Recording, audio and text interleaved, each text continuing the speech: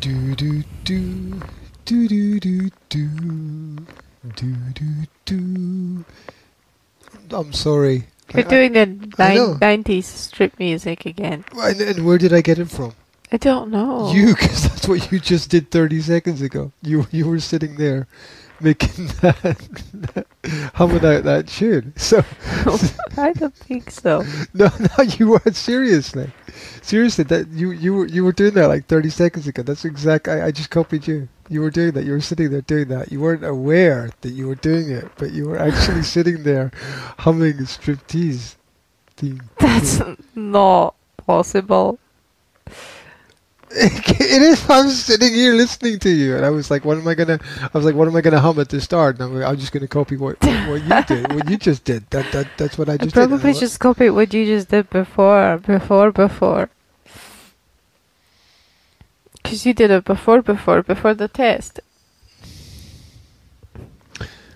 I wonder if it's recorded in the little things that we that when I was checking the vocal levels.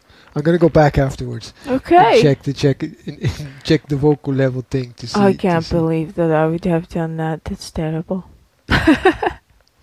What that you would have woken up in the morning and the first thing you would have start done humming your 90s strip music. 90s strip music. Is it 90s strip music? I don't know. It sounds like something that you would have in a movie. No, that stuff is something. ancient. Like, the stuff was like 100 years ago, right? When they had like these bars out in the 90s. Wild West. 100 years ago. 90s was 100 years ago. It's last millennium. Century. Millennium. Both century and millennium.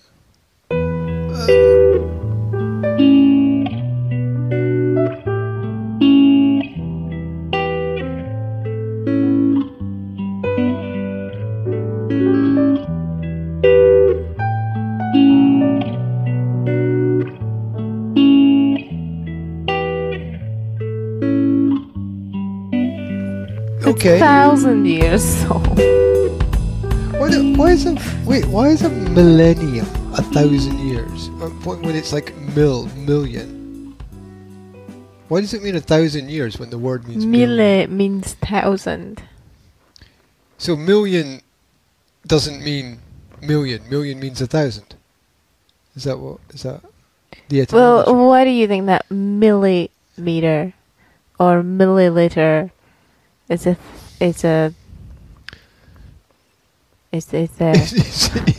what it is. Is right? what it is, exactly. So a millimeter is 1,000th of a meter. That's what you're saying. Yeah. Right. And a millisecond is 1,000th of a second. Yes.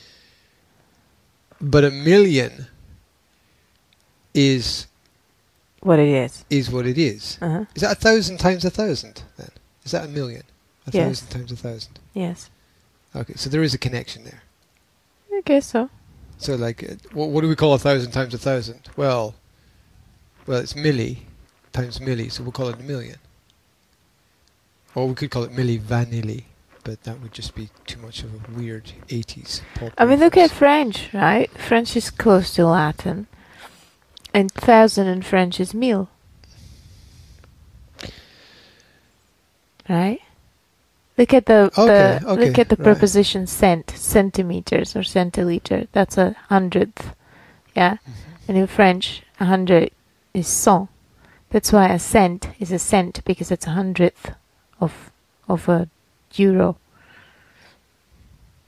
Right? What? Oh, okay. A cent is a. Okay, I get it. A cent is 100th of whatever. Whatever currency, you measure, yes. right? Yeah. Okay, I get it. Yeah. So God knows where your 1,000 comes from, or your 100. Well, you're a Germanic language, so it obviously comes from wherever Germanic language comes from. Yeah, because it shouldn't be the word 1,000 then, should it? Well, it shouldn't if you're taking things from Latin, but you're not, because you're taking some words from Latin, but you're a mixture, right? Because you had a language before the Romans came, and well, yeah, there was you had there was all sorts Celtic of and different things Pictish coming in, Norse and regional variations as Welsh, and Cornish, and the original English dialects. Your Anglo-Saxons. You Anglo-Saxon. You had the other Germanic forms. You had other types of language as well. You have the lost languages. So yeah, there's not much continuity in the 100,000 sort of million terms of language. There's not much obvious connection there. I mean, I'm sure if you go into the etymology, that there's obviously some logic behind it, but it's not obvious from looking at the words hun, dread, thou, sand, million. True. True. And then it gets even weirder. Yeah. It gets even weirder. Does it? Well, yes, because you have a milliard and a billion. Yeah, that's a Slovak those thing, so. Two numbers completely confuse me. Yeah, but billion is different in different languages. Billion doesn't always mean the same. So that's what I mean. That's what's confusing. That billion is different in different languages. Yeah, billion is a different number in your language, and it's a different number in my language. Oh, that's just weird. Stupid, right? That's just stupid to have that the same word for a certain quantity meaning different quantities in different places. Yes, but you're not gonna change it, and we're not gonna change it, right? Well, you can change it. You can change it. You could have an international accounting dictate that says you should use this word for this. Well, are you gonna go to a whole country and say to 5 million people, okay, people, well, up until now, our billion used to be this number, but from now on it's going to be this number? If it's practical, yes, because that's what laws do. They drive on the left or drive on the right or whatever. That's what laws do. They dictate to people what kind of flow of communication or transportation or whatever you're doing is going to be better for Can you imagine the chaos it would create in everything? But the whole point is to avoid chaos, to have standardization. You know, it's like when people build machines for factories and companies. You want you okay there? Did you spill your coffee? Just spilled coffee into my sleeve. Into your sleeve? Yeah. That's quite a miss. your sleeve is about... Microphone's dry. Okay, yeah, you don't want to pour coffee over the microphone. How is your coffee? Is it fine? Is it nice? Is it warm? It's warming up my arm right now. Your arm. There you go. It's warming up your arm. Yeah. Really. Yeah. Yeah. Tell me, how does that feel? Sticky. Yeah, sticky. It feels Do you know what the worst thing in the world is? Sticky fingers. Now. Sticky finger. Now it's gone down your arm and over onto your chest. To my elbow. Oh no. Now I have to. Coffee on your elbow. Now I really have to get this washed, don't I? Like it should have been washed about 6 months ago. coffee badge there. Oh no. I wasn't here 6 months ago. No, this. It doesn't matter. It doesn't matter where you were. It should have been washed. No, it was washed when I came. Yeah? Yeah. What have you been doing? Rolling around on the grass outside? I've been living in it. This is my working attire. My nightgown. What is it? Dressing gown is what I work in. When your nightgown becomes your daily attire, it is probably time to change something. Anyway, no, that's sorry. That's my NPR voice. That's just scary. Yeah, I could do that. I could do those voiceover things for like 30 seconds, and then I would have enough and have to return to whatever voice or language or thing that I use. There you go. I was going to say something just before. You spilled your coffee. Yeah, I was going to make some point, but I'm sorry for distracting you with my coffee shower. It's. Do you think the coffee? That's actually the That's I think the 4th cup of coffee I've made this morning already. Do you think that the coffee will like soak in through my skin and make me look younger or something? Because I'm thinking that you could probably market it. Coffee showers. Coffee showers. It's like well, if you can have rejuvenating coffee showers. Don't they have the what's that thing where they pump stuff up your ass? Enema? Isn't that anemone? No. No, I was going to say, isn't that a sea creature or something? It's called enema. And like, what's the sea thing? I can't get it. It's anemone. Lemony, that's a scent, isn't it? Anemone.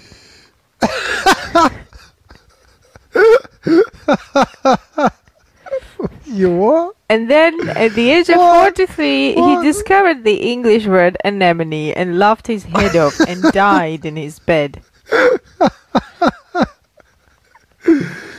Oh my God! And then, what's that? It's an enemy! Quick, kill him! Not an enemy. No, I can't. Lemony? Anemone. I'm sure that's wrong. I'm so sure that's wrong. Google it. I can't Google it right now. I just have to trust you. I have to go with the flow. Right? Anemone. Anemone. just keep repeating. I'm just gonna keep repeating it until you repeat the word. Until you die of laughing. Yeah, it's a funny word. It's got to be in the top 10 funny words in the English language. You think? Yeah, definitely. Or the top 10 words that people mispronounce, can't pronounce, or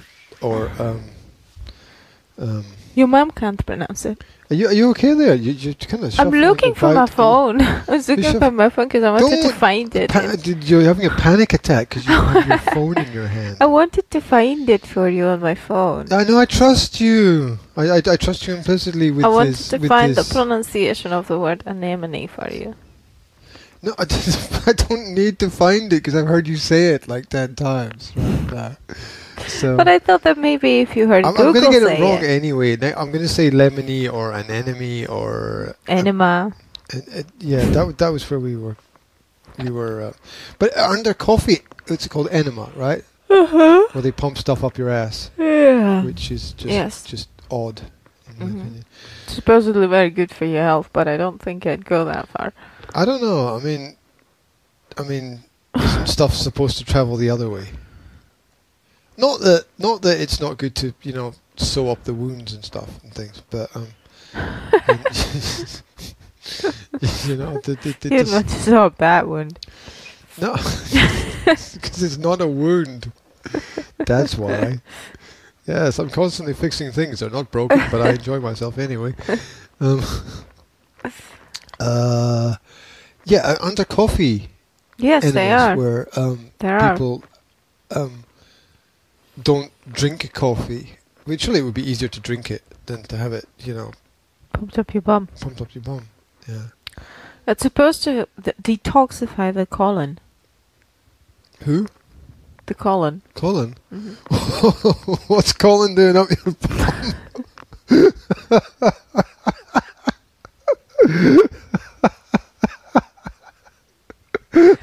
Oh my God. It's the let's learn basic words of English language. Number 2.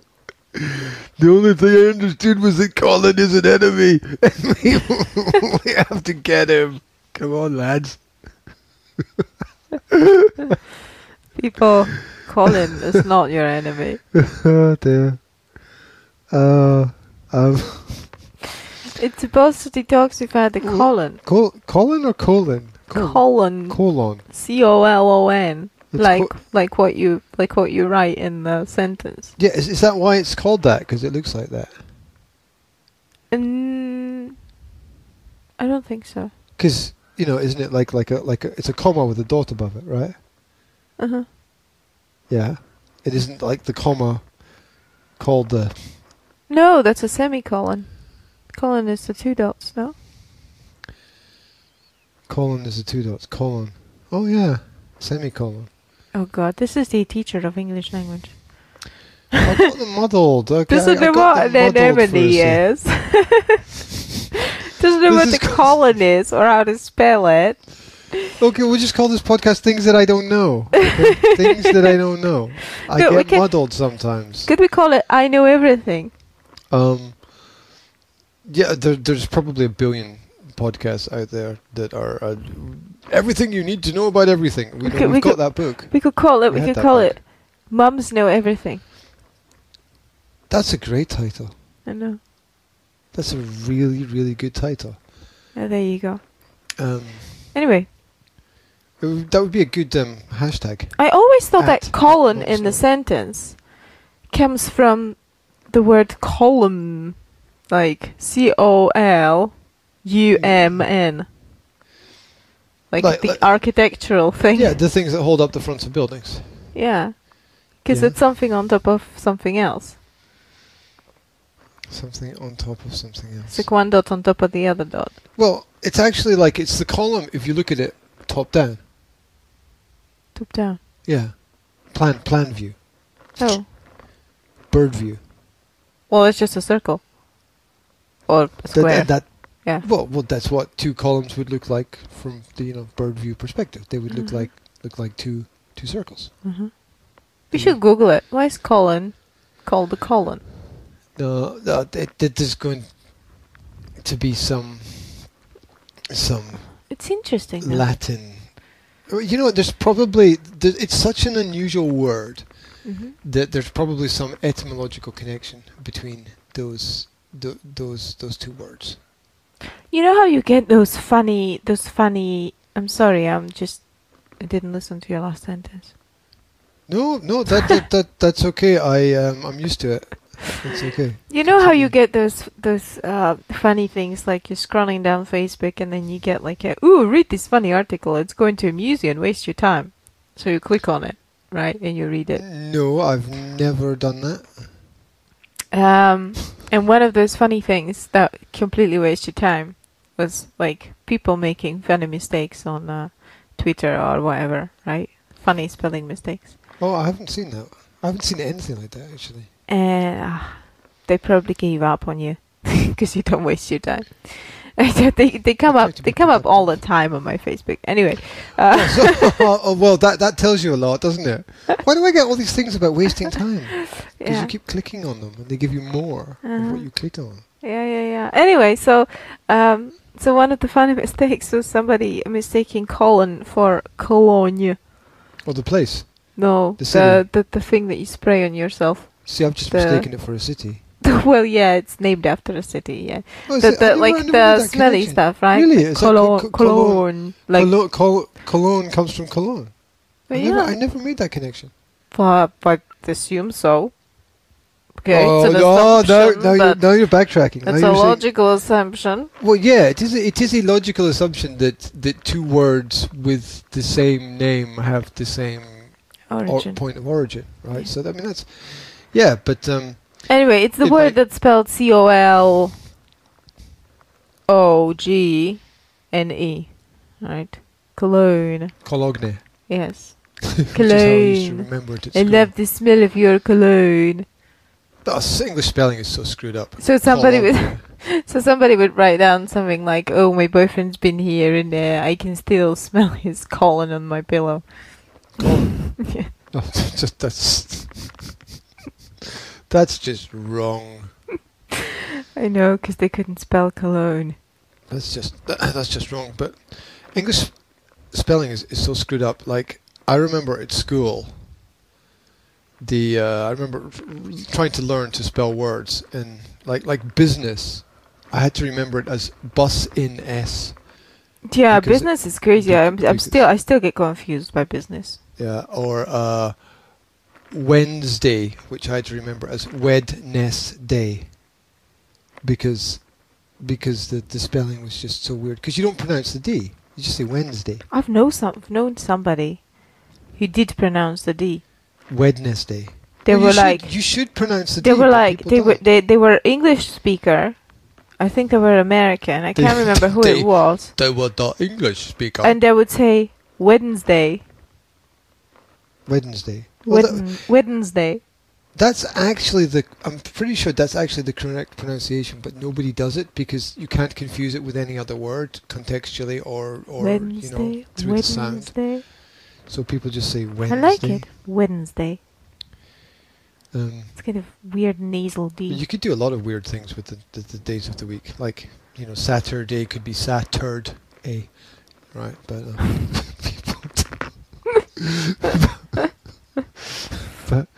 but people just don't do that, right? So this is the third day, basically. Yeah, that's just brought the level of conversation down to base minimum, hasn't it? I'm sure Will is gonna like it. Yeah. Which day is it today? It's your favorite day, Will. Oh, yay! Oh. The Poopy Pants Day. Oh, wait a minute. Is there... No, there's not. Is there anything happening today? No, there's not. There's not anything happening No, today. nothing's happening. There's no market? I don't know. Or is it the last market? If it's the last market, we have to go. There's gonna be drinks. Oh, there's gonna be things.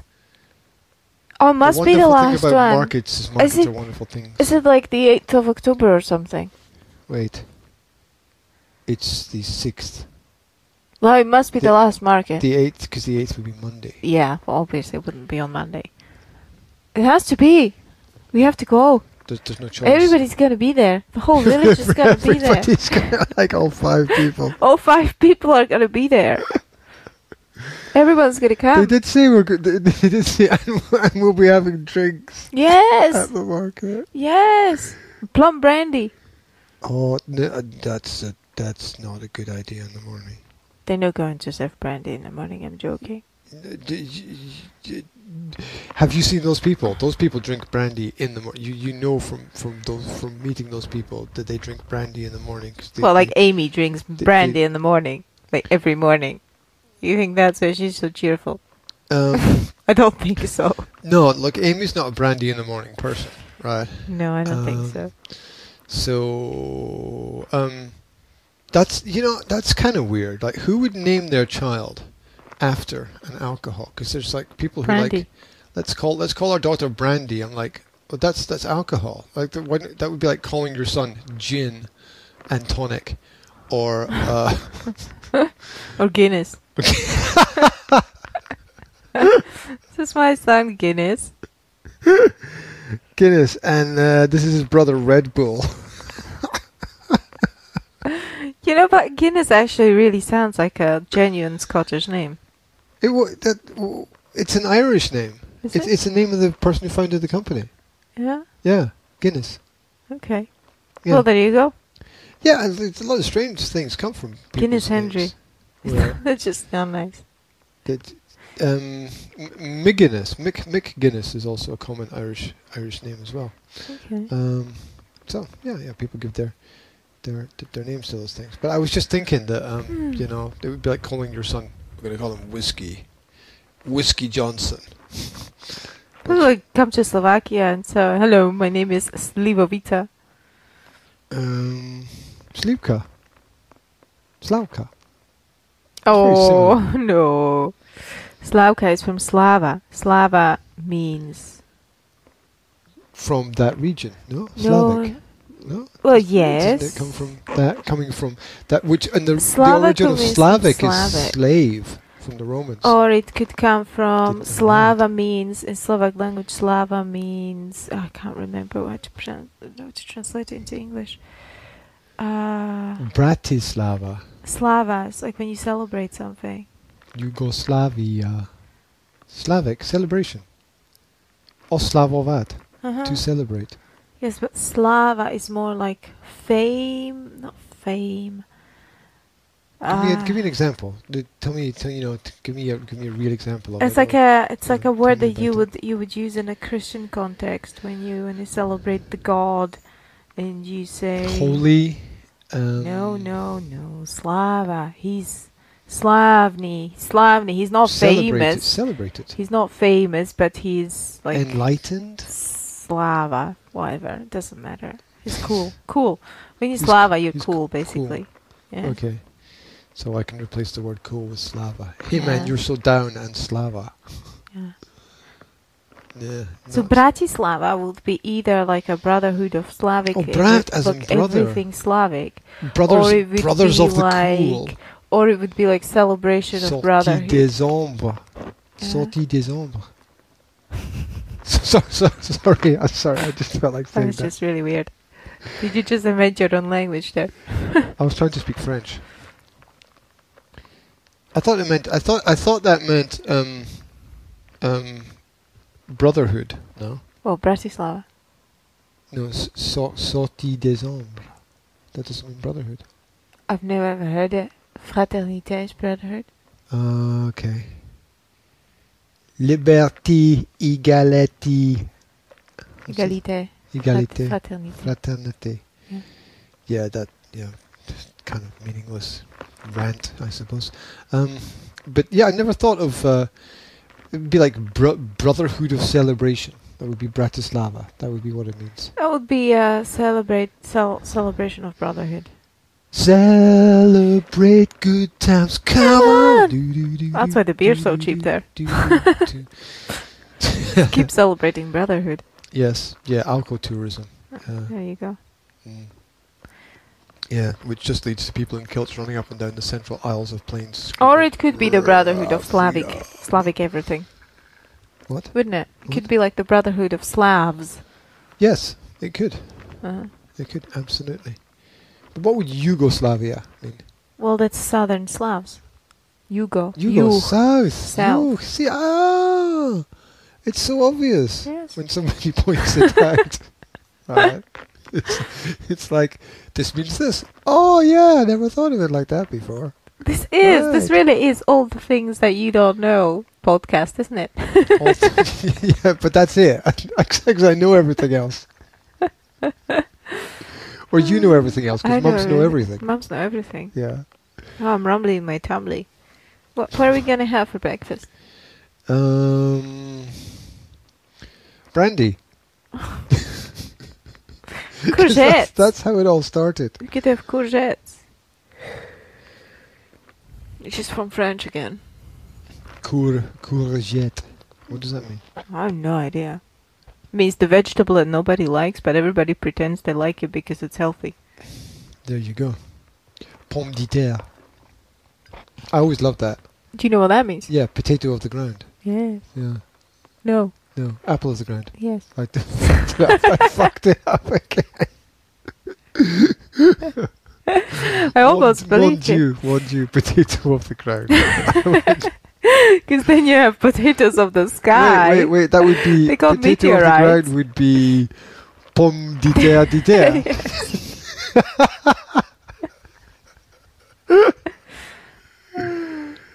Oh dear. And then you have potatoes of water. That's like saying apples of the sky or something. I know, it's a bit weird. French have really weird words sometimes. How are we going to get people to eat this strange vegetable?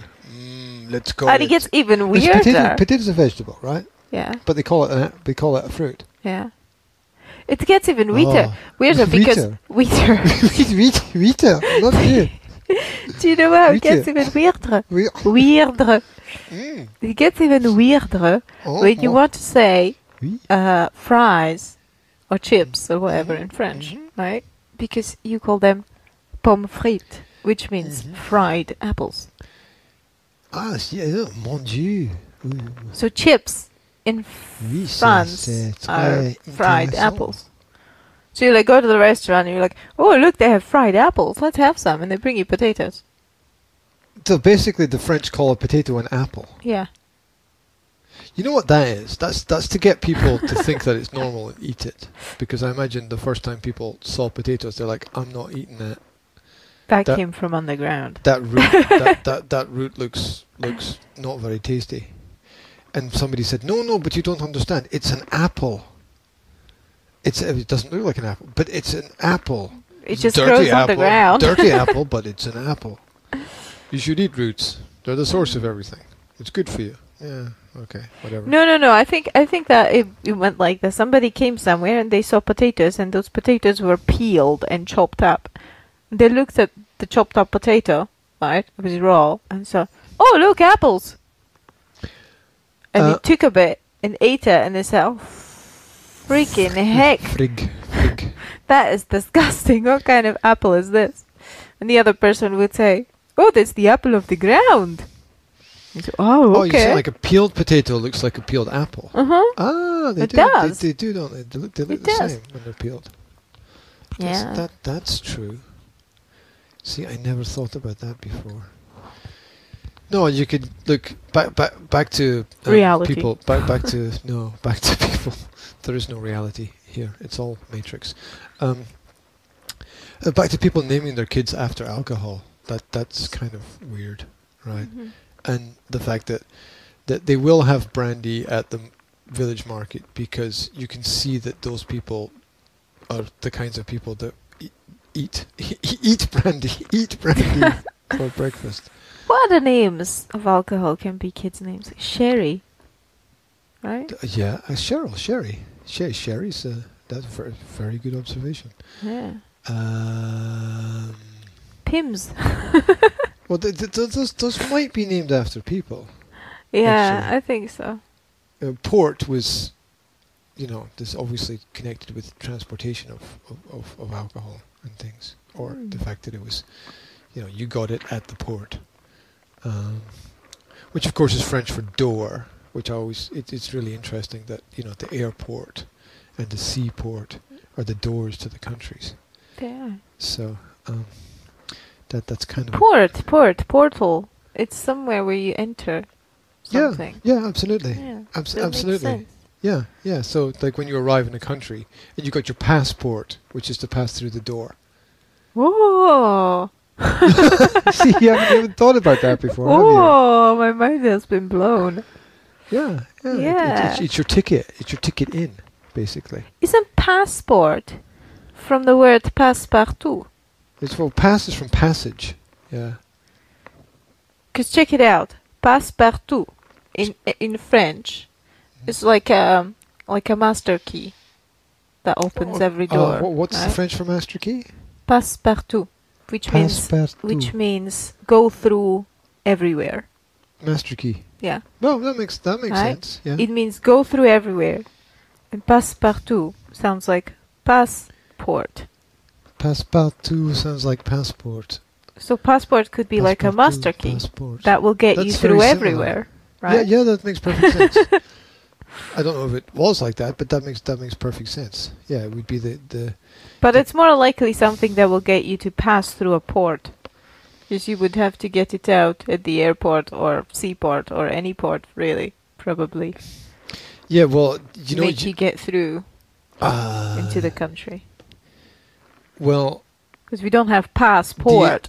The entire you won't get any further. Yeah, the entire legal control system is based on the language of ports, because it's all water-based control.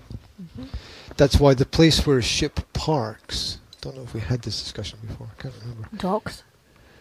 Well, that is the same root as doctor, actually. Yeah. Yeah, the docks is the same root as the word for doctor. That's another path. To doctor something. Exactly, meaning to change, right? To doctor means to change something. Yeah? Mm-hmm. Yeah, that's the original meaning of the word. Okay. Now, the place where you park a ship, not only is it the port, the actual position of the ship where the place is called the berth. Right? It's called the berth. Whoa. The place of the port. The actual place where the ship is in the port is called the berth. Really? Yes. That's just ill, sick, weird, not right, wrong. Yeah, because when you say ill and sick, it means good things in the modern world, because everything is so inverted. But and there's a reason for that. There's a very specific reason for that. But it's actually the same word for when a woman gives birth, and there's a reason for that. Because when you give birth, the baby travels down the birth canal. It's a canal. Yes. Yeah. And so the baby is born in water. Yes.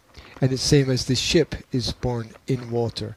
Because when the baby is born, there's the creation of a legal entity for that which appears on land.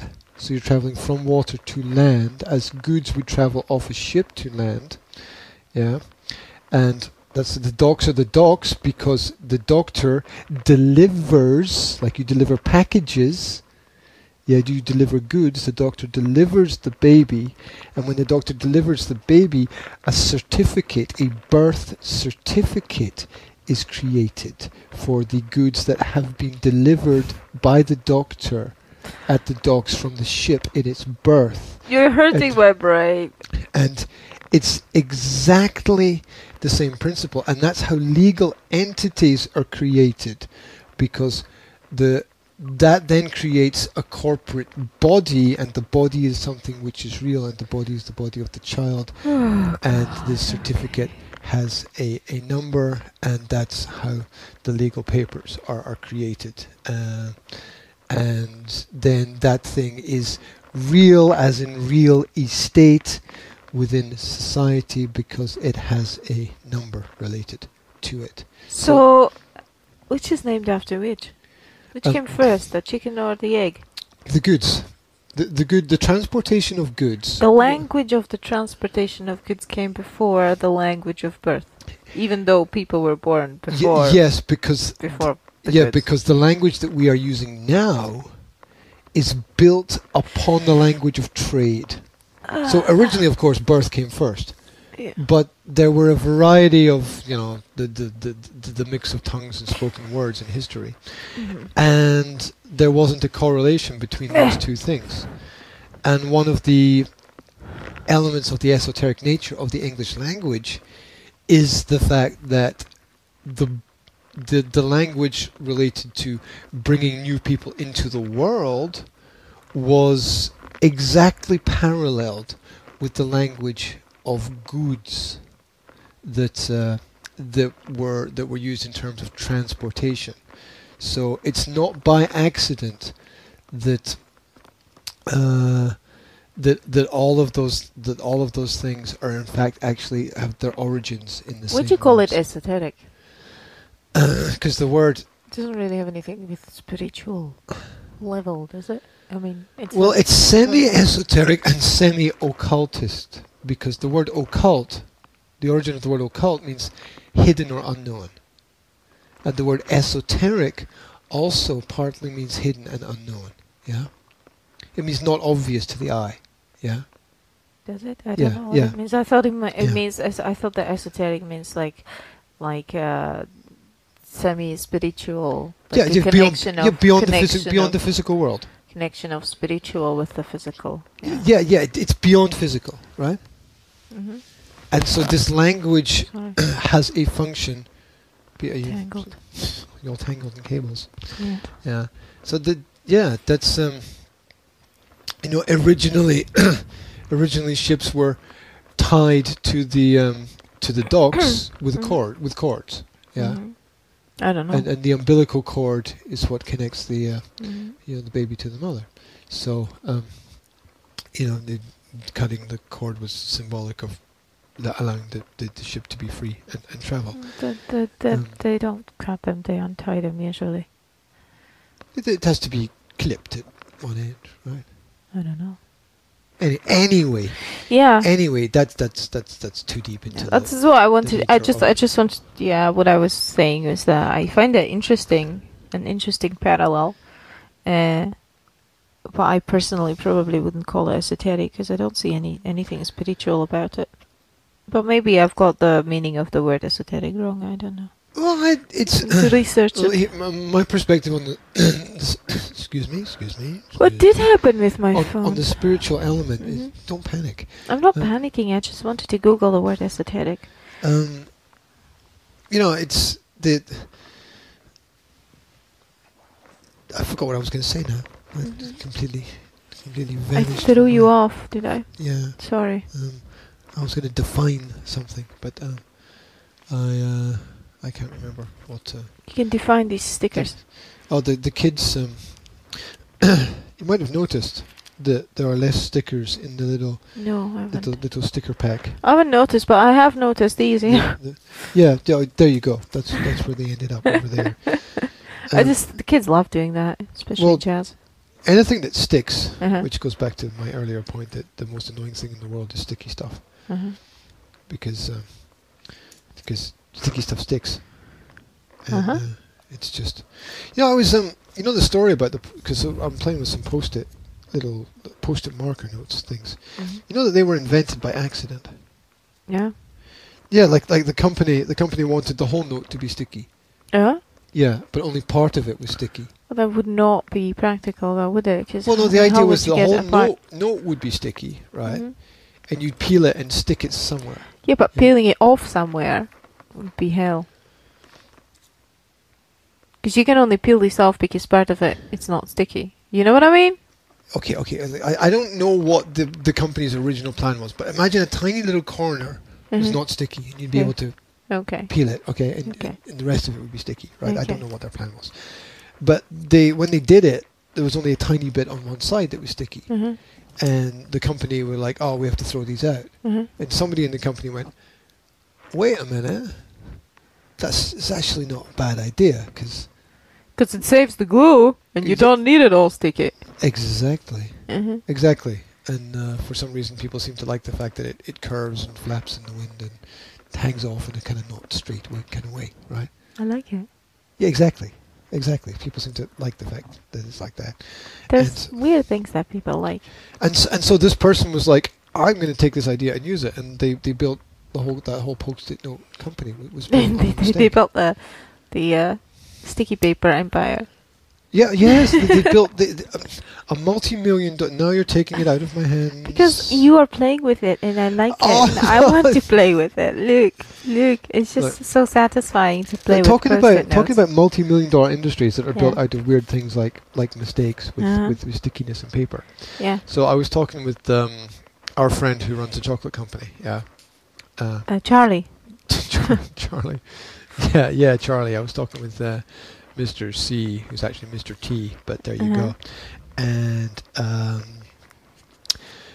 we were laughing about the ridiculousness of the fact that it has rained almost every day since we arrived in this God-forgotten place in the Highlands.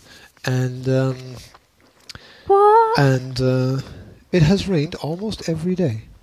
Well, yes, but it's not a God-forgotten place. It's beautiful. It's a beautiful God-forgotten place. Okay, I agree. So, and he was like, "Yeah, you should build a business based on like the weather and stuff and things." And we were laughing, and he's like, why don't you sell raincoats? So I was like, I bet you the person who created raincoats was a millionaire, right? From Scotland. Was from Britain, right? From Britain. I thought he would be from Scotland, right? I don't know which part. Anyway, so I googled it, right? Yeah, it's a billionaire. The guy who invented raincoats was a billionaire. There was a plastic product called Ganex, I think it was, and so he turned this into special coats that he sold in Britain, and they became so popular and practical that the guy made absolute fortune. I bet you, G, that if you created raincoats that were environmentally friendly, from like the paper that would just like disintegrate when it rained, that would be environmentally friendly. The disintegratable, the biodegradable plastic.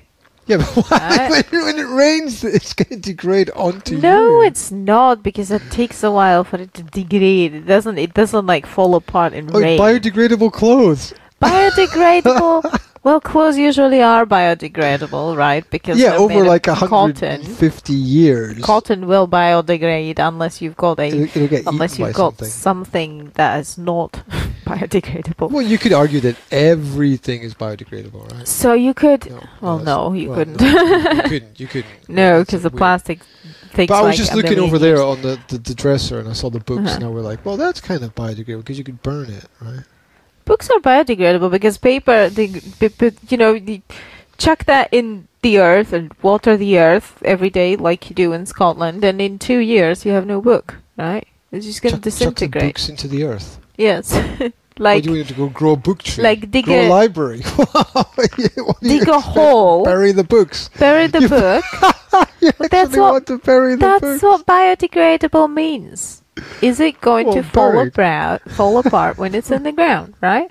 So I'm going to fall apart when I'm in the ground, that's for sure. Dig a hole, chuck it in the ground, water it, and you'll see that it falls apart. Within 2 years, you have no book. What are you doing? I tried to grow a library. So, there is biodegradable plastic, yeah? So, if you create I've seen those thin little bags, which are really annoying, right? Are you okay? Sneeze. There is a company producing biodegradable plastic in Czech Republic, actually, which is now cooperating with another company in Slovakia, which produces eco toothbrushes. Biodegradable toothbrushes. Mm-hmm. Isn't that cool? That's kind of hard to imagine. Yeah, well, it's cool. Anyway, so imagine that you have raincoats, right? Which are fashionable, biodegradable. You can market them as eco raincoats, right? That's the name, eco raincoat. You can call it eco raincoat. That would be. So you color them with ecological colors. You produce them in Scotland so that they boost local economy. Yeah. You find a company that produces biodegradable plastic. I'm pretty sure there must be one in UK. And how can plastic be biodegradable? How does that work? I don't know. I think they made it. They make it from like biological materials, like rapeseed oil or something. I don't know. Anyway, I'm just making stuff up now. But it exists. I've seen it, but those bags are really thin, right? Those biodegradable bags are really, really, really thin. They're like ultra thin, yeah. But the plastic doesn't have to be ultra thin. It's about the composition of the plastic that makes it biodegradable. So you're saying make thick biodegradable products? Yeah. Make them look nice. Make them all organic and biodegradable. Or cooperate with another company that can... You know what would work? That can like recycle them or whatever, just make it ecological. And I think that and brand it, and you would have a great business, because first of all, if you have a strong brand, if it looks fashionable and if it's eco, I mean, that's all that you need. It's all that you need to make something big, right? In principle, yes. I mean, you could take it even further and say, like, let's have like one time only raincoats. Right? And you could even make it into a social business, because now social businesses are growing strong, right? So for each raincoat, we are going to donate 20 cents to the Rain Foundation. Something. Rainbows. Yes, to the Brotherhood of Unicorn or something. I don't know. It doesn't matter. Not a gay organization. Okay. There you go. No, you couldn't do that, because there's a lot of people who would have problems with that. But yeah, you find a cause, or you could do it like the toothbrush company that I'm mentioning. They're a social business. They give like 10% of each toothbrush goes into a fund, and then they solve things locally, right? So whoever comes to them with a local problem, they decide what they're going to support, right? And they don't give money That's what a charity does, no? They don't give money to like Africa or whatever, right? But they deal with local issues. Like they had a guy who was homeless and was in a lot of pain because he couldn't afford tooth treatment, so they paid for new teeth for him, for example. So yeah, it's like charity, but they're funding, lots of times they're funding projects and things like that, They funded the renewal of the park in somewhere, something, blah, blah, blah. So. Yeah, I mean, it's what a charity should do, right? Yeah. I mean, a charity should work locally. I mean, I'm not sure that, saving blind children in Mongolia is as important as solving local issues. Well, I wouldn't say important, but I would say I think both of those things are important. The basic principle, helping anybody anywhere is a good thing to do, right? But there's limits. Like you don't want to build a play park in the next village before you build a play park in your own village, right? You want to start closer to home with those ideas. That's you want to tell you what. What? Tell me. You tell me what? What? Yeah, people everywhere should focus on their own local problems, right? Mm-hmm. So, like, businesses in Mongolia should be focusing on helping the blind girl in Mongolia, right? Mm-hmm.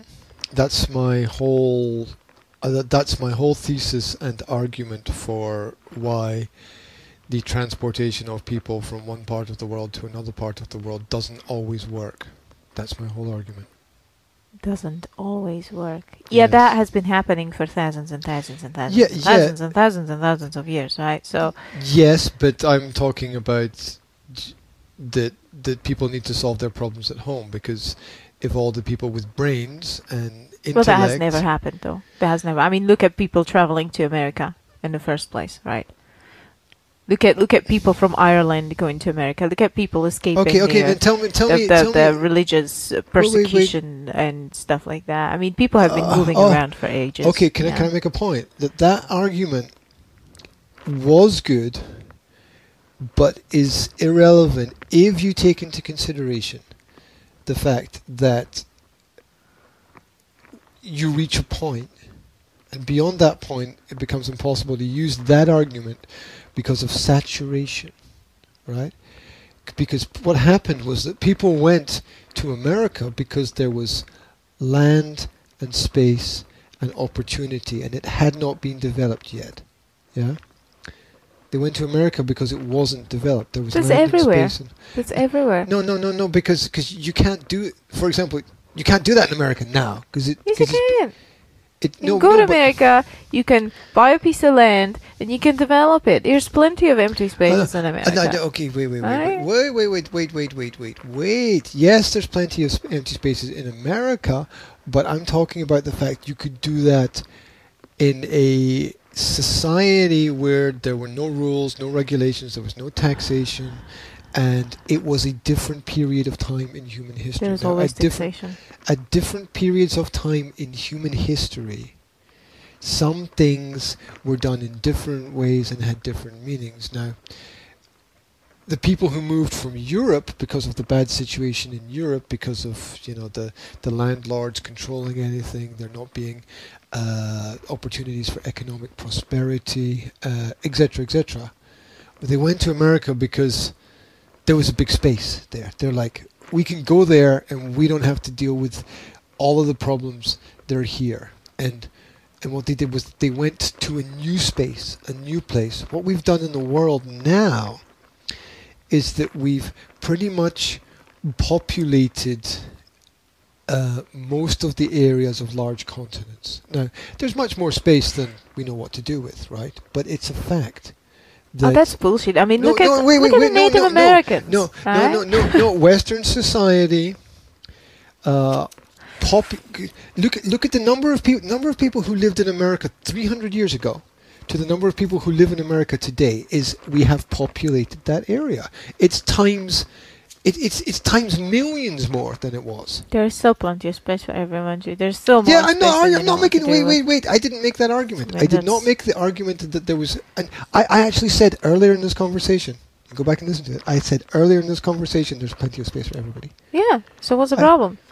I said it's a different period of time in human history. Not everything is the same as it was. Well, of course not everything is the same as it was, but people have always migrated. It's one of the things that people have always done. How do you think all the languages developed? Okay, stop. People have always migrated. Always.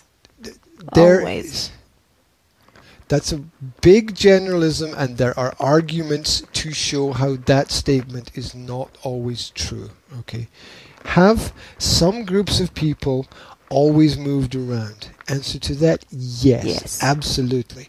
Have there been problems with some people moving around, and has that been blocked and made impossible at times in human history? Yes. So there's two sides. What I'm saying is there's another side. So there's what you said, and there's another side as well. Okay, well, let me just have a look at that, shall I? Okay, so people migrating. Okay, Romans, Vikings, Germans. There's a difference between migration and invasion. Okay. The Indo-European languages are called Indo-European languages because people migrated from around the places in Asia up to Europe. Point in time, that was before these areas were populated. Yes. Okay. That was before these areas were populated. So people have always been going up and down, migrating, mixing up. That's how language developed. That's how your language developed. English language is what it looks like only thanks to the fact that people have migrated. And the intellectual people in one area, such as the intelligentsia of Britain, Francis Bacon et al., were cogent, coherent, and organized enough to codify what was very complicated at that point in time for society. Yes, but it was very complicated because there was many languages mixing up all together, right? So my point is, migration is a natural thing. Now let's have a look at the times when migration has been stopped and blocked by governments, yeah? I lived in that until the age of 5. Okay, so I can't really remember exactly what it was like. But my father's aunt, for example, has almost been killed when she escaped the Soviet bloc through Yugoslavia. There's a block because it was a block. Yes. Right. And went to Germany. She's been shot at the borders because she escaped because she escaped the block. So they missed, right? There was they missed. So there were times in history where migration was made impossible, but those were dictatorships. Okay. And they sucked, and people weren't happy about it. And there also was a time pre-passports when you didn't need a passport to travel. So passports, on one side, protected people from unnecessary and unrighteous, or what's called illegal immigration, right? Escaping the law and stuff. But on the other side, they stopped people from so you can't just be British and go to France and start a business, right? Yeah. And so they blocked that element of freedom as well. Well, yes, so you've got the visas and stuff, yada that stop you from absolutely. from doing what you want. But my point is, yes, there were times where migration was made impossible, but they were not good times. They were dictatorships. Yeah, people right? People travel from one place to another place only for two reasons. Number one, they're not happy where they are, or number two, they have a sense of adventure. Yes. That's it, basically. So I don't see anything wrong with people moving around as long as the people moving around, do as the Romans do. When you're in Rome, do as the Romans do. If the people do as the Romans do, when they're in Rome, everything's fine. I don't know what's the problem with that. Why should that be a problem? It's not always, when in Rome, do as the Romans do, is a good philosophy. But people tend to take their culture with them. So? And, sorry? Yeah, I'm not arguing that it's not natural, but what I am saying is that it has known and unknown consequences, and a lot of people don't have the vision to see the unintended consequences of actions, and I think that is the biggest issue with immigration is the fact that people naturally want to help each other, and that's a good thing. Up to a point, it's a good thing up to the point where you shouldn't do something for somebody else that they need to do for themselves. And that's the holistic conundrum, where nobody knows. There's not any single person in the world that really knows where that point and where that level is. Everybody thinks they know, but nobody really knows. Nobody really knows how much you should do for another person, and how much you should let that person do for themselves. It's all a process of trial and error to find out information, to get the data, to review what's happened, to understand it. Everybody thinks they know in advance, and the truth is that nobody knows in advance with that specific thing and that specific element. And that creates a problem because it plays on people's good nature, right? It plays on people's good nature, the same way that 50% of the charities in Great Britain are illegal businesses. Yeah, they do not spend. Okay, they do not spend their money on. They do not spend the majority of their financial resources on helping people. They spend the majority of their financial resources on stability of the organization and marketing and transportation and networking. And so what happens in around 50% of the charities in Britain is that only 5% of the money collected by the charities actually goes at the end of the day to helping people. Where'd you get your statistics? Fakecharities.org. Okay. That was an independent organization that studied how charities, or what charities do with the resources that they collect from people. Do they like list charities that are better and charities that are worse? Yes. Okay. They did until the government closed down their website because they were listing how much the government sponsored the charities that don't spend money on helping people, and how much those charities then spent on reinvesting the money the government gave them on supporting the political organizations that gave them the money. So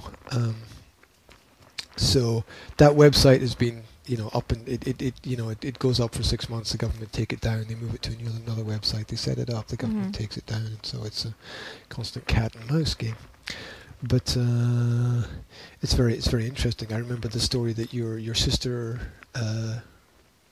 said, or it was maybe it was you that told me that your sister said it, that the clothes that were sent by people to Africa were thinking that the churches would give them for free to the people. The churches were selling them to people rather than giving them for free. Yeah. They were being sold, Yeah, so don't know if it was by churches. It was by the humanitarian organizations. Yeah. The organizations were not helping in the way that people donate things for free here, and they think that people are going to get them for free, but people resell those things. Yeah. And look, the problem is that they call it charities, right? And it's really a business. Yeah, it's a business that maybe helps a little bit more, and it's not someone just running a business for themselves to take things. This whole thing with charity for Africa is completely wrong and skewed, and we know that, right? Because it's the Western world that effed Africa up the bum hole, and she said, and it's the poverty pimping, isn't it? It's like, yeah, we're going to screw you for your resources, right? We're going to keep you poor with completely unfair economical conditions, Yep. And then we're going to give you some clothes for free because you're so poor that you can't, afford it. You're so in debt that you can't get your economy out from the ditch. Yep. So we're going to donate food and clothes to you, but we're going to keep you poor, right? We're going to keep donating our trash to you that we don't want anymore, and we're going to call it charity, But we're not going to help you get out of the ditch because that's where we want you, because that's how we get our cheap resources. Yeah, very, very well said. Yeah. So I mean, this whole charity for Africa is ridiculous. It's not helping anything. Well, yeah, then that kind of makes my point of how much, in general, good people who want to help other people don't, or nobody is able to judge where the line is of how much do you help and how much do you let people do things for themselves. So let me break your legs and put a plaster on it. No, to a certain extent, yes. I mean, like we have to. The same question arises in parenting, right? The question in parenting is, when do you, how much do you help them to do it, and then when do you let go and try to let them do it themselves? Mm-hmm. It's the same question, and it's the most difficult for me. Yeah, so you've got sort of the Western culture trying to parent the world, and Western culture might not be the best culture to. But they're not just parenting the world; they're exploiting it in the first place, though. Yeah, there's a counter argument to that. I don't disagree with you, but there's a counter argument to it. Okay. And you have to look at the counter argument as well. Yes. And the counter argument is that a lot of societies have had basically the same amount of time to build up their cultures, right? So China have had the same amount of time to build up their culture as Britain. Germany has had the same amount of time to build up their culture as Venezuela. Okay. In essence, okay, you can look at, changes through history and borders moving around and stuff, but I use countries as a simplification of geographical areas, yeah. And some have flourished and grown, and some have withered and died. In the sense of they've let's say democracy has been more successful than despotism, right? Yeah.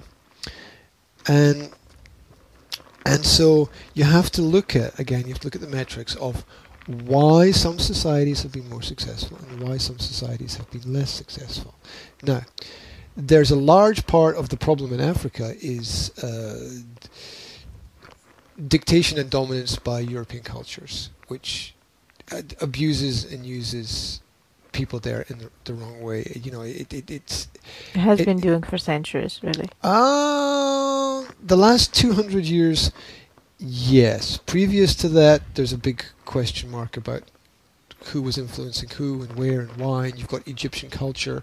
You go back 500 years, you've got Egyptian culture. It's a pretty dominant culture in the world. It's there. So you could say that there were probably more slaves to Southern European and Northern African cultures than there was probably more control in other areas. It was probably slightly reversed because North Africa, in terms of the Egyptian cultures, was probably at one point in time the most highly developed culture in the world, and so most everybody else was probably their slave.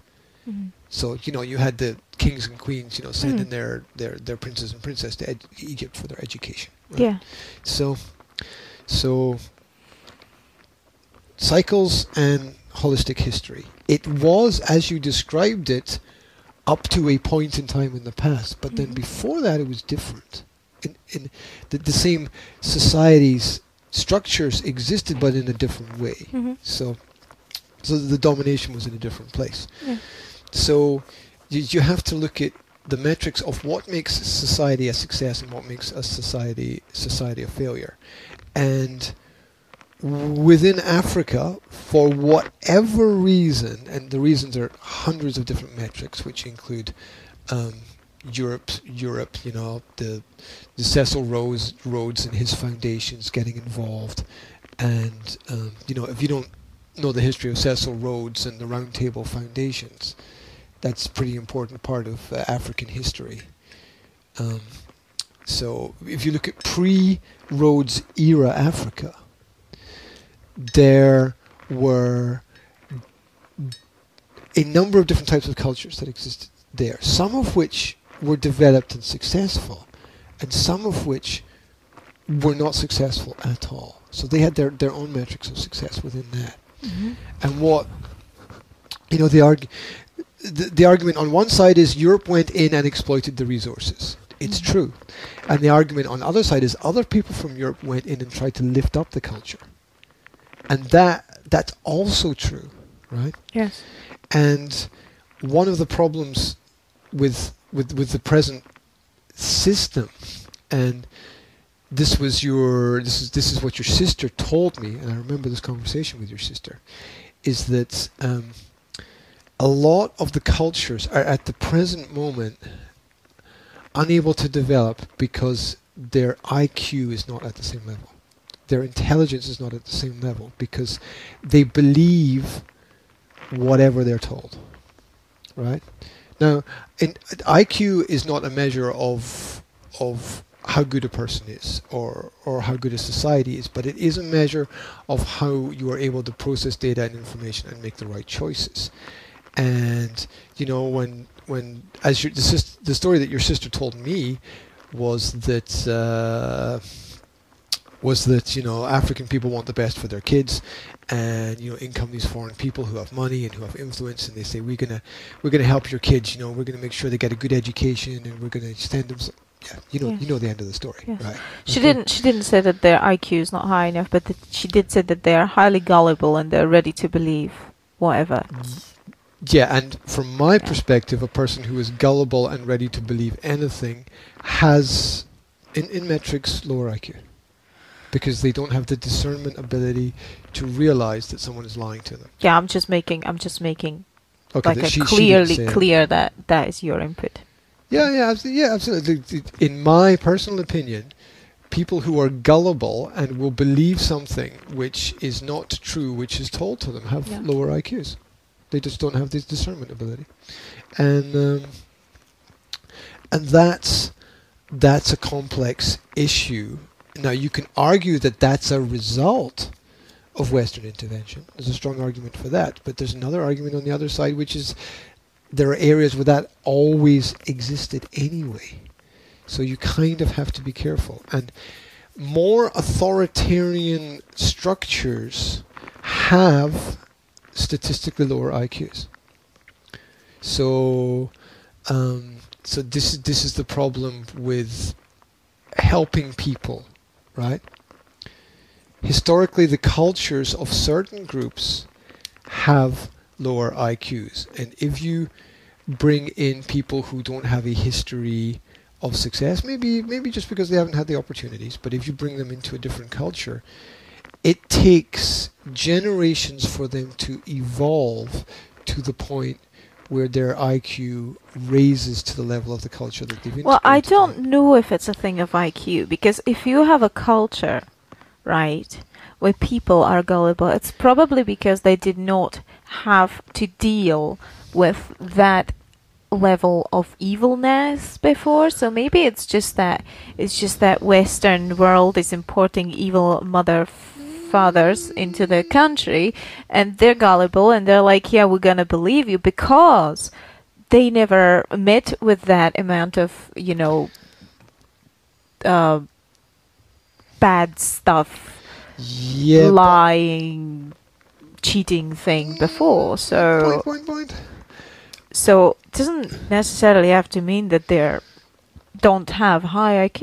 It may just mean that they don't have that level of lying. Well, look, that strikes me as a parenting failure, because it's not a parenting failure. Let me explain. If you live in a culture, I haven't explained I'm sorry. Yet. Well, I haven't explained yet. Can I just finish my sentence? Yeah. If you live in a culture, right, where the cultural norm is that people are honest and don't cheat and don't kidnap and whatever, then you don't need to teach your children how to beware of that. If you don't have that experience, you can't teach it to your children, because if you don't have that experience that there are these people and they are evil and they do this, right?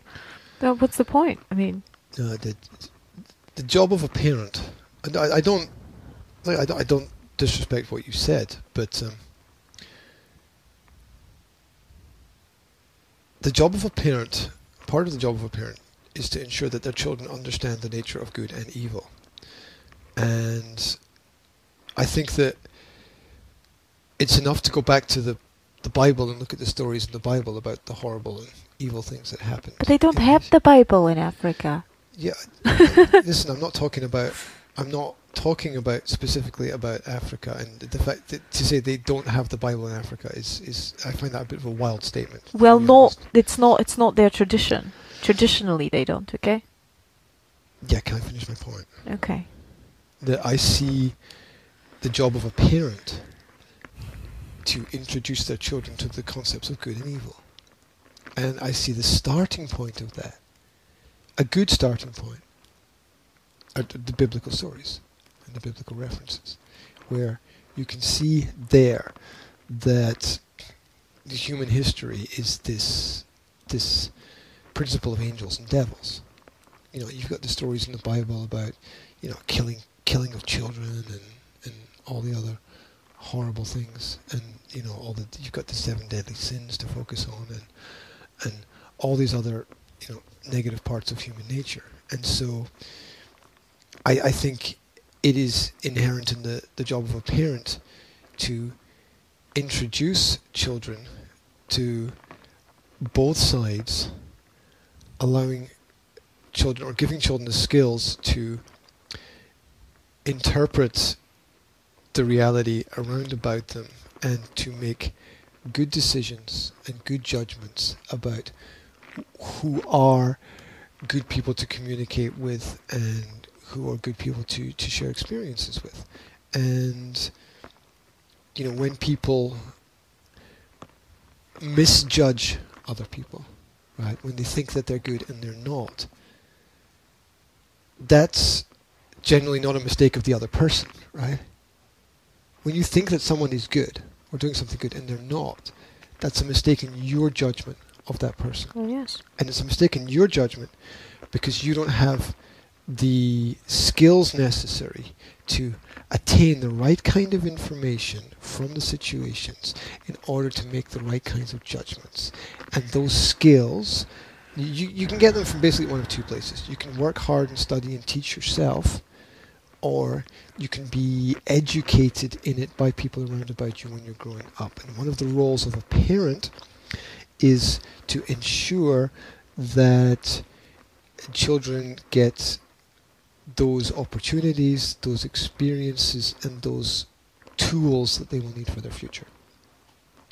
Yes, but you cannot make that apply to a different culture that is so completely different. You cannot look. If you get, let's just be extreme, yeah. You get people growing up in conflict, like Israeli-Palestinian conflict, yeah. So people there growing up in that conflict are teaching their children something else that we teach our children here, right? So they're going to teach children, you know, this is what you have to do if this happens, or this is how you make sure that you don't get killed by a soldier, or blah blah blah, whatever. Yeah. So they teach different skills, different trust. They teach you to deal with different people, right? What you said is all true, but it applies to our culture. You used our cultural reference, a Bible, right?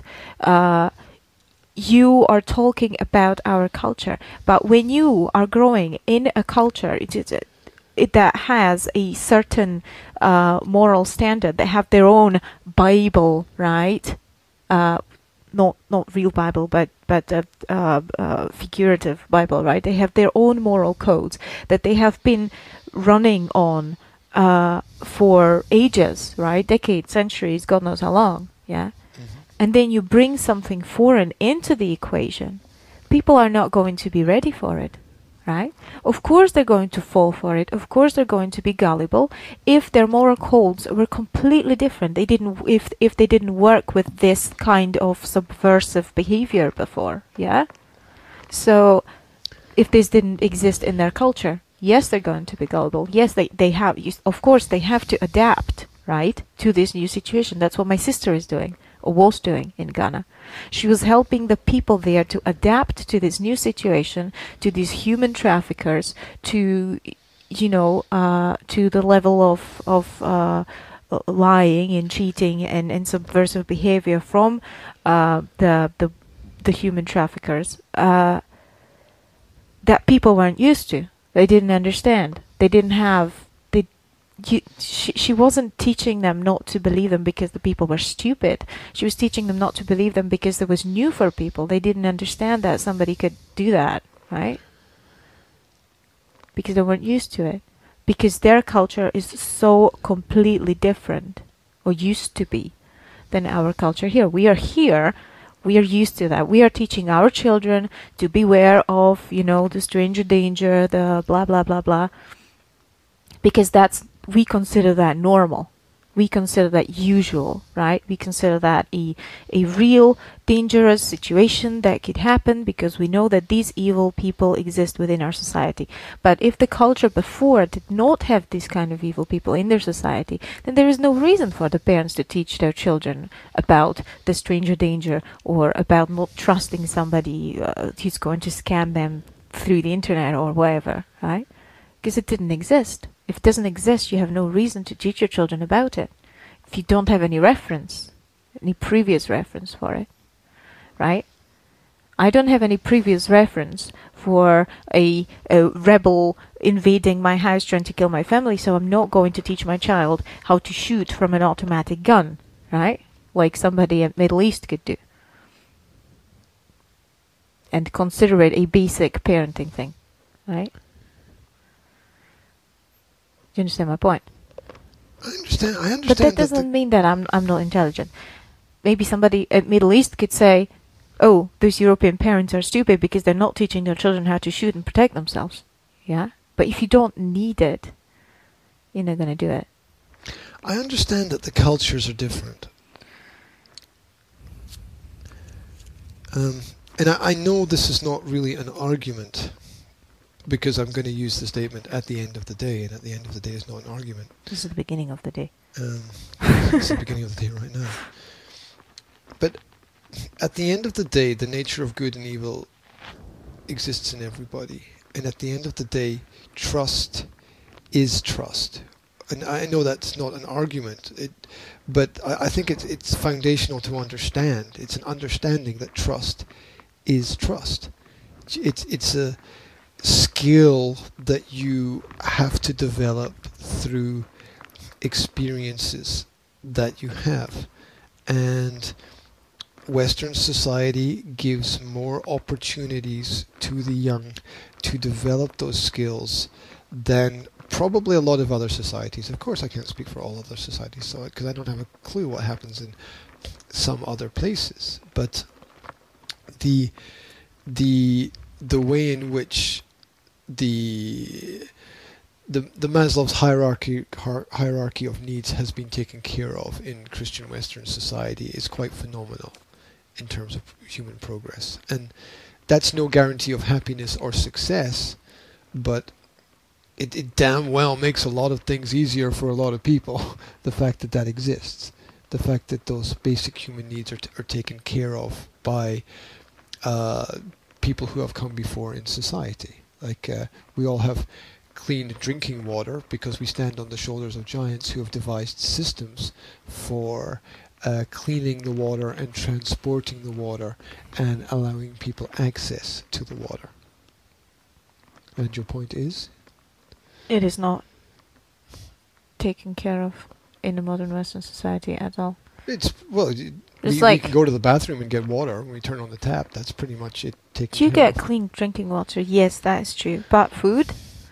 How many children in Britain live under the line of poverty? I wasn't talking about food. Yeah, I get the point. I wasn't talking about food, though. I was talking about drinking water. Yes, I know. I wasn't talking about things that don't work. I was trying to make a point about things that do work. Okay? I was pointing out what does work. It's easy to point out what doesn't work, and I agree with you about that, but my point is about things that do work. Yes, but you were talking about the Maslow's hierarchy, and yes. Food is a part of it, and it does not work everywhere in Western culture. It's just my point.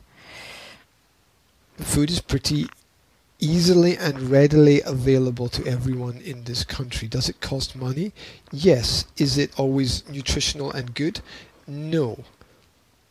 But it is pretty much a readily available resource. Now, there's there's a whole bunch of problems connected with it, for sure. Is society improving those problems? I think in general, yes. I think that it's kind of that roller coaster ride where, we made everything accessible, and then companies came in and saw how much profit they could make, and so the quality of the food went down when the profits went up, and people's health went down. And hopefully now we've reached a point where we're turning that around again. Hopefully. And okay. We don't have again. There's more juice bars now appearing. There's more regulation of the products that go into food. There's more people reading the labels. Now that doesn't mean that people are going to make the right choices and people aren't going to bend the rules, but it does give people who have discernment the opportunity to make choices about what and what not to do with the resources that they have. Let's just say that we don't have famine. Okay.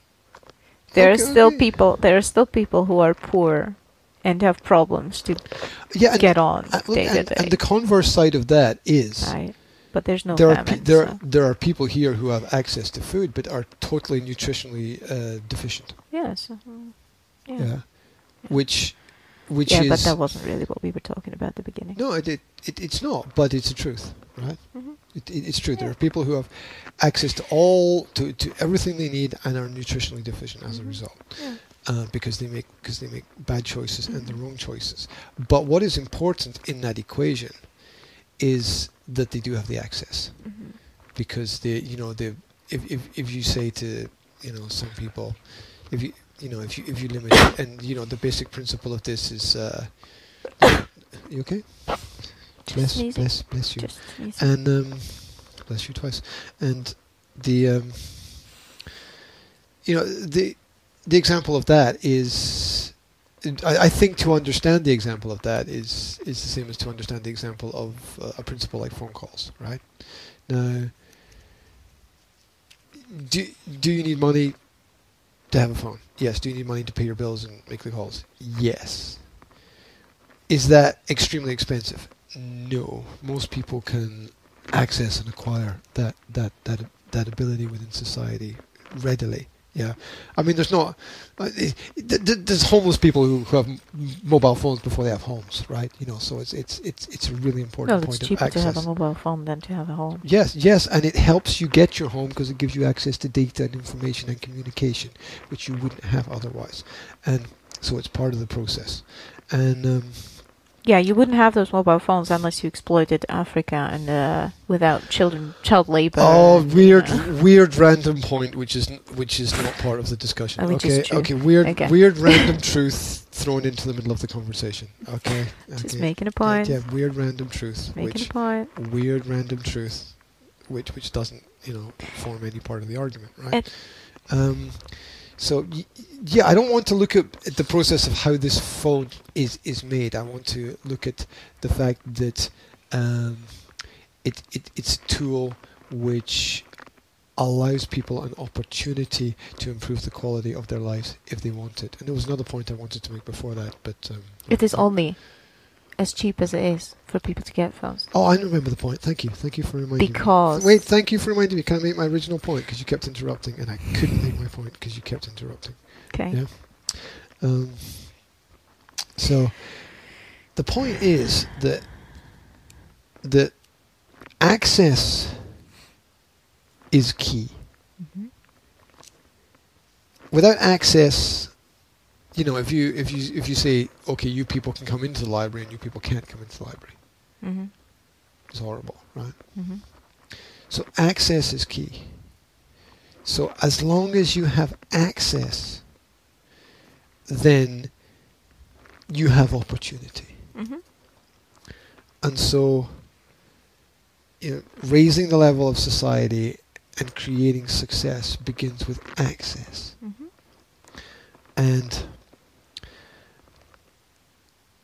And people have the access to the food. There's no one standing at the front of the supermarket saying, you absolutely can't come into the supermarket because you're whatever, right? Mm-hmm.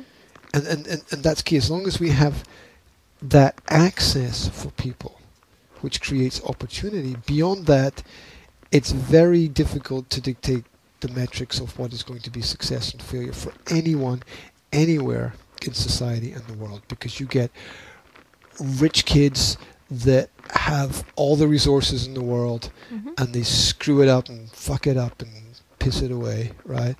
And you get poor kids that grow up with nothing, and by the time they're 30, they're multi-millionaires, right?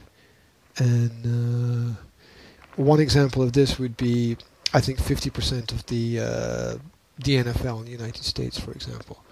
The kids who grew up in poverty, or look at the basketball and the baseball as well. The kids who go into those sports are able to make millions coming from backgrounds without much at all. And they're able, a lot of them, through the help of financial organizations and institutions that exist, to sustain that success. And so and what allows these results to play out is the fact that people have access, and then beyond that, you just have to put it down to individual ability to make the right decision at the right time. For mobile phones, I looked into it, and I found one phone, one brand of phone. One brand of phone that does not exploit child labor, that does not fuel conflict, right? That uses resources as ecologically and as humanly fairly as possible. And it's called Fairphone. And it costs about £500 per phone, which is pretty freaking expensive, right? And it's made in a way that's supposed to be durable and easily fixed at home. So you can take it apart if something gets effed up, and you can fix it, or you can take it to a shop and have it fixed, right? Because it's not like sealed plastic, everything in place. If it fucks up, I'll throw it out and get a new one, right? It's made to last. And I imagine that a lot of that price probably goes into the branding, right? Goes from the branding. But I imagine that partially it must be that expensive because it doesn't exploit what the other phone companies exploit, right? So are you saying that everyone who has a mobile phone that's from a major company is contributing to the exploitation of... And so am I, yes. The battery in my phone has lithium in it, which is mined by 8-year-old children in Africa who die of cancer because of it, yes. And let me understand the consequences of this. You're not going to stop using your phone. Right now, I cannot stop using my phone. Nobody can, because nobody can. But that is a problem. That is a problem. That is a huge, massive problem. Because not only people are supporting that unethical stuff that's going on, right? But they're also it is also a huge problem for the ecology, because you're throwing out that stuff, that unecological stuff, right? Wherever, yeah, and it gets into the environment, and it creates massive amounts of plastic waste and toxic waste. Yeah, my point is, and that's all true, right? That's all true. My point is, the same people that I've seen arguing for the betterment of those societies which need to be improved are the same people that saying let's use electric cars, right? I get it. You get it. You get the contradiction. I get it. Yes, the electric cars are great for our environment here in Europe because they don't blow out stinky fumes.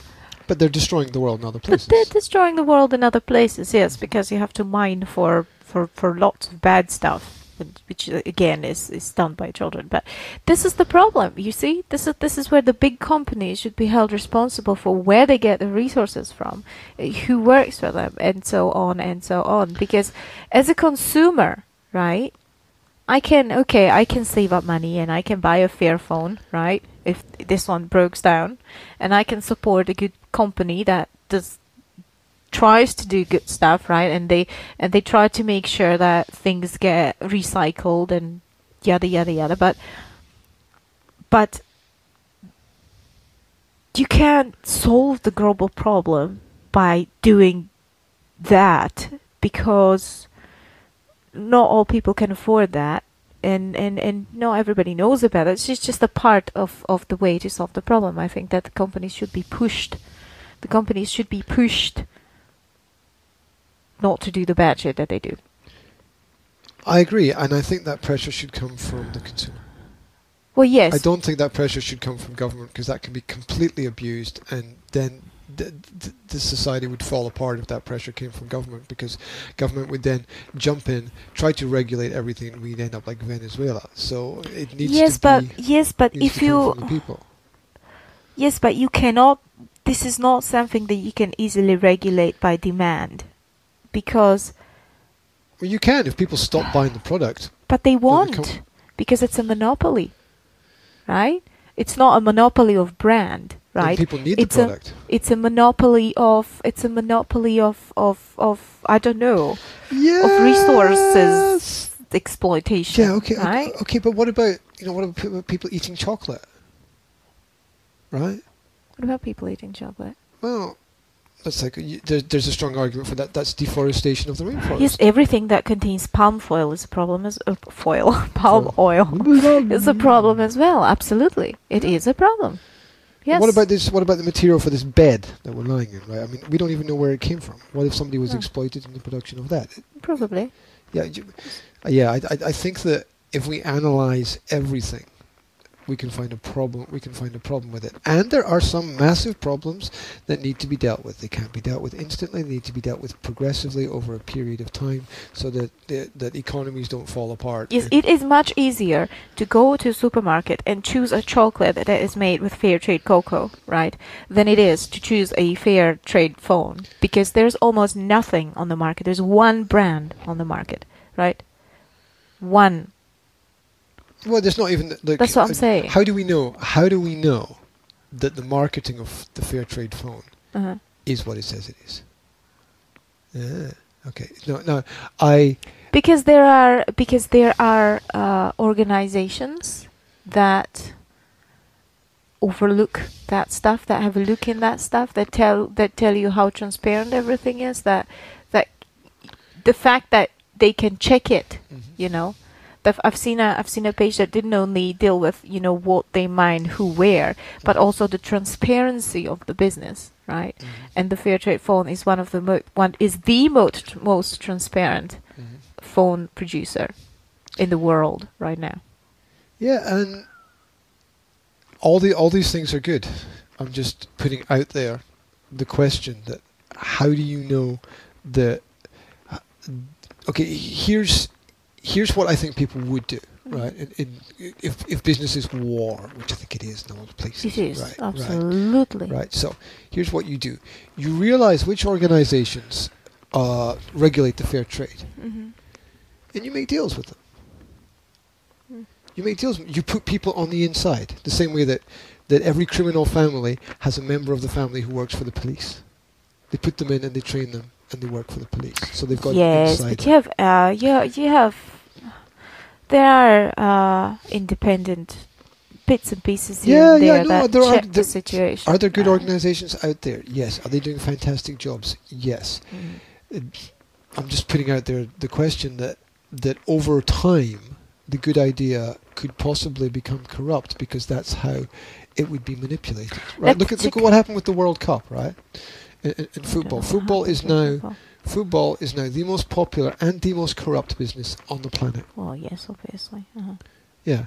Now, its popularity has been great for so many people in so many places, and it's in it's increased people's quality of life. It's increased people's health. It's given them opportunities to meet and get out. And there's just so much positive that's happened in society.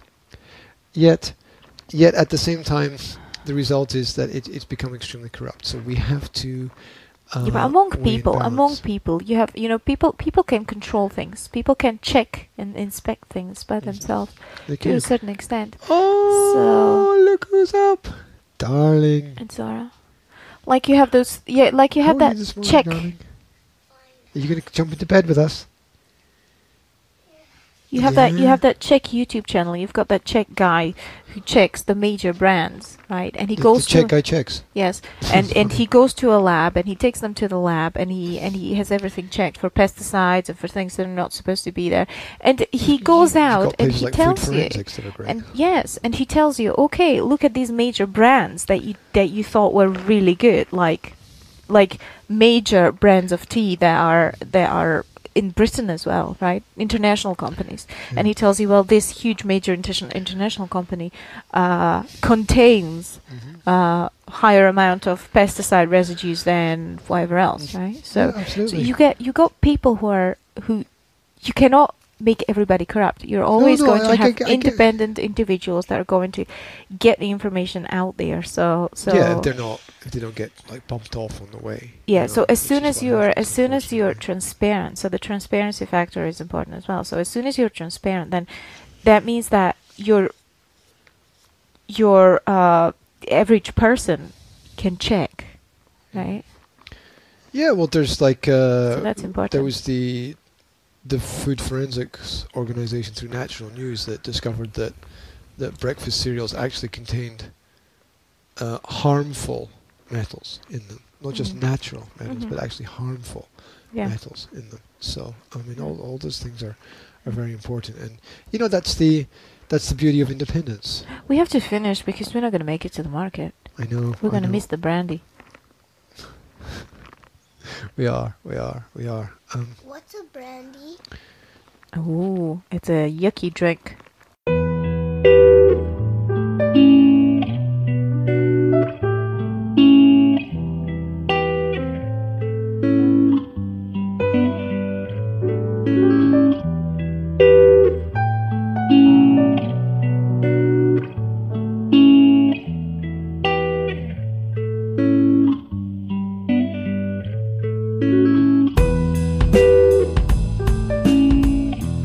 It's an alcoholic drink that's made from... I have no idea what.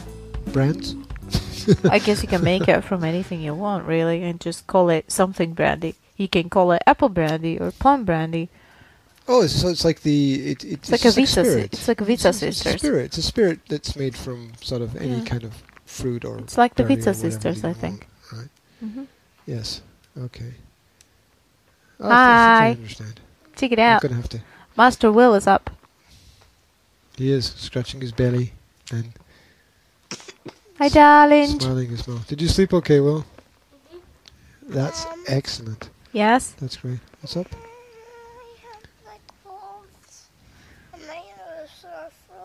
You have a sore throat. Oh dear. Yes. Go have a bun. Go and have breakfast, Will. Help yourself, mate. Help yourself. You're so independent. That's a good thing.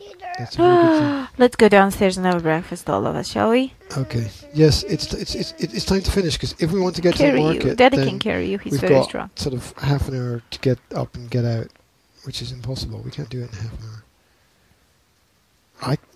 I'm gonna struggle to get shit together.